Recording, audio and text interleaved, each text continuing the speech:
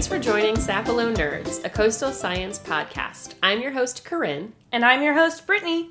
And we work at the National Estuarine Research Reserve, or NER, on Sapelo Island, a Georgia barrier island.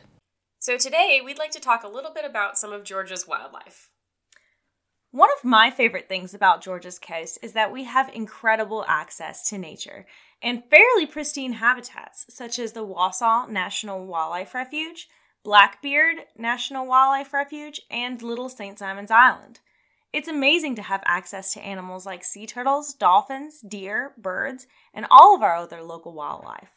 I completely agree, but have you heard about some of our kind of oddball introduced species? Oh, like Sapelo's chachalacas? Yeah, they're a great example. And just to be clear, we are talking about introduced species, which aren't native to the Georgia coast, but they also aren't displacing natives like invasive species do. Right. They aren't taking over another species' niche. We'll do other episodes specifically on invasive species because we have plenty of them and the issues that they cause our ecosystem and taxpayers.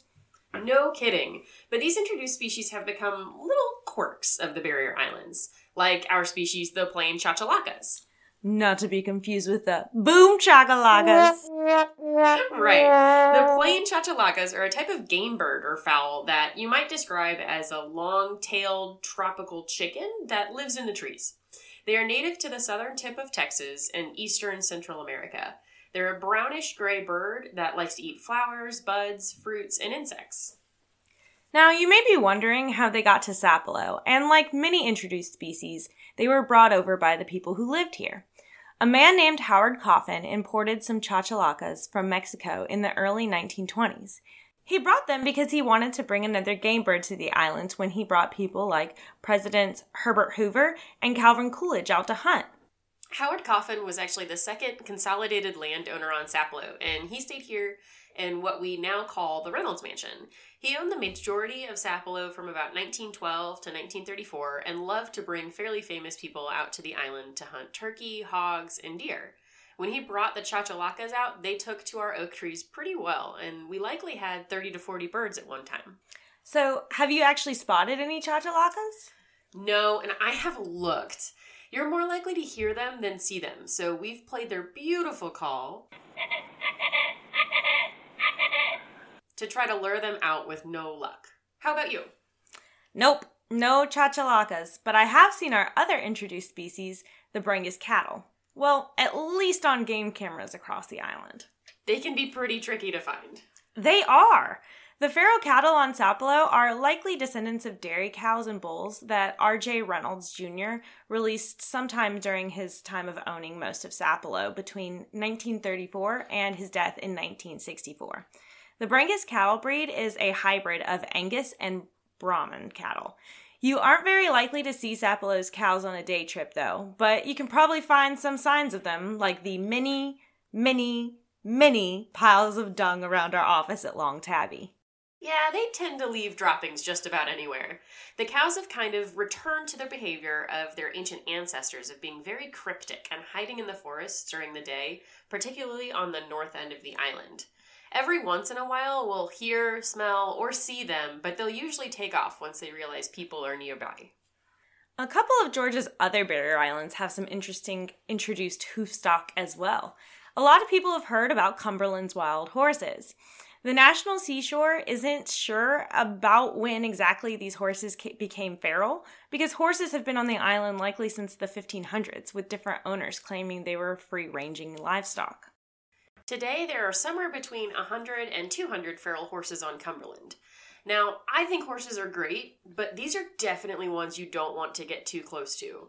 The feral animals were once domesticated, but today, Cumberland's horses are very likely to kick or bite anyone that is too close. That's right. If you make it over to Cumberland, make sure to give the horses plenty of space, at least 50 feet. These horses are pretty destructive as well to the natural habitats around Cumberland due to how much vegetation they eat. But currently, the National Park Service does not manage the population of horses in any way. We do have some managed populations of introduced animals on other islands, though. We actually have some ring-tailed lemurs on St. Catherine's Island. St. Cat's is a private island run by the St. Catherine's Island Foundation.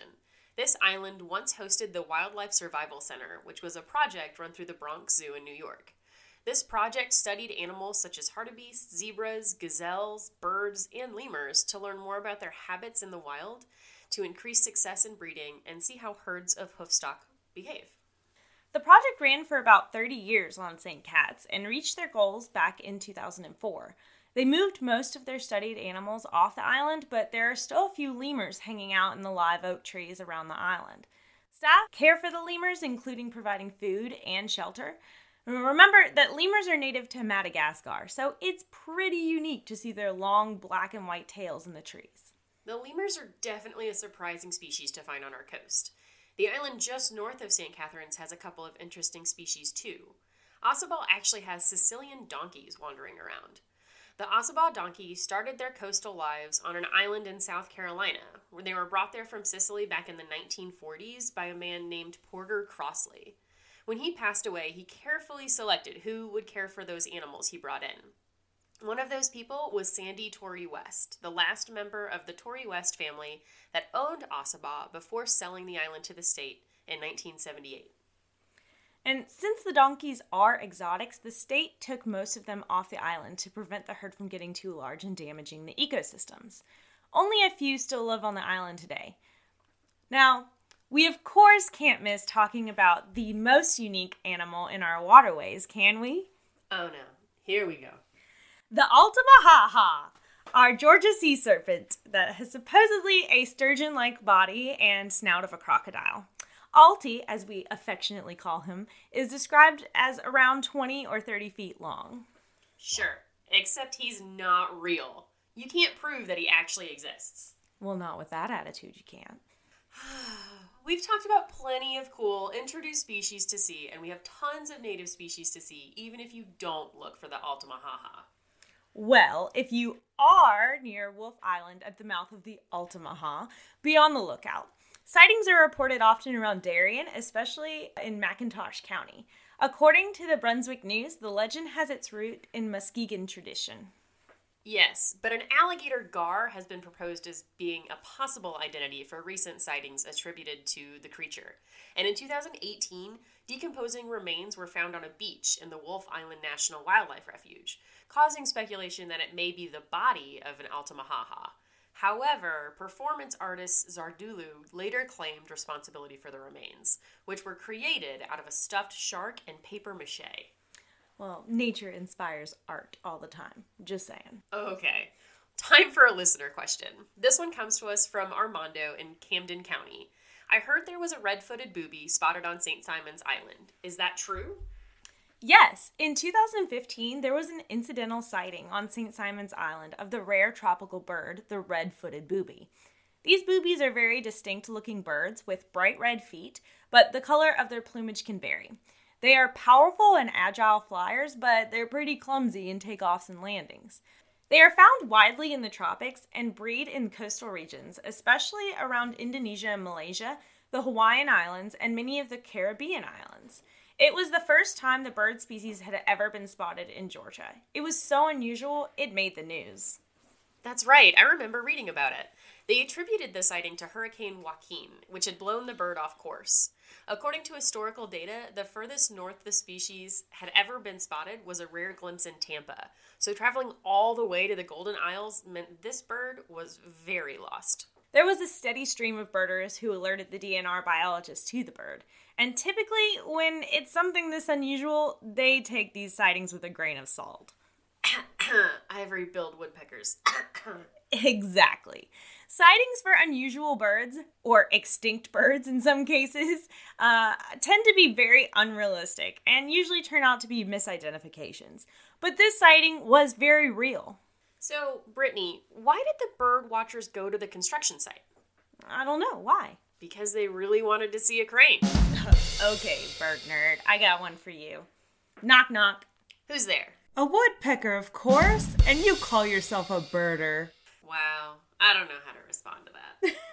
For more information about any of the topics we covered today, or to submit your question that may be featured in our upcoming episodes, please email us at signer.socials@gmail.com. That's SINERR.socials@gmail.com. Thank you for listening to Sapelo Nerds, a coastal science podcast brought to you by the Sapelo Island National Estuarine Research Reserve. Please check back for more episodes released on the 1st and the 15th of each month. And that's the Sapelo Sound.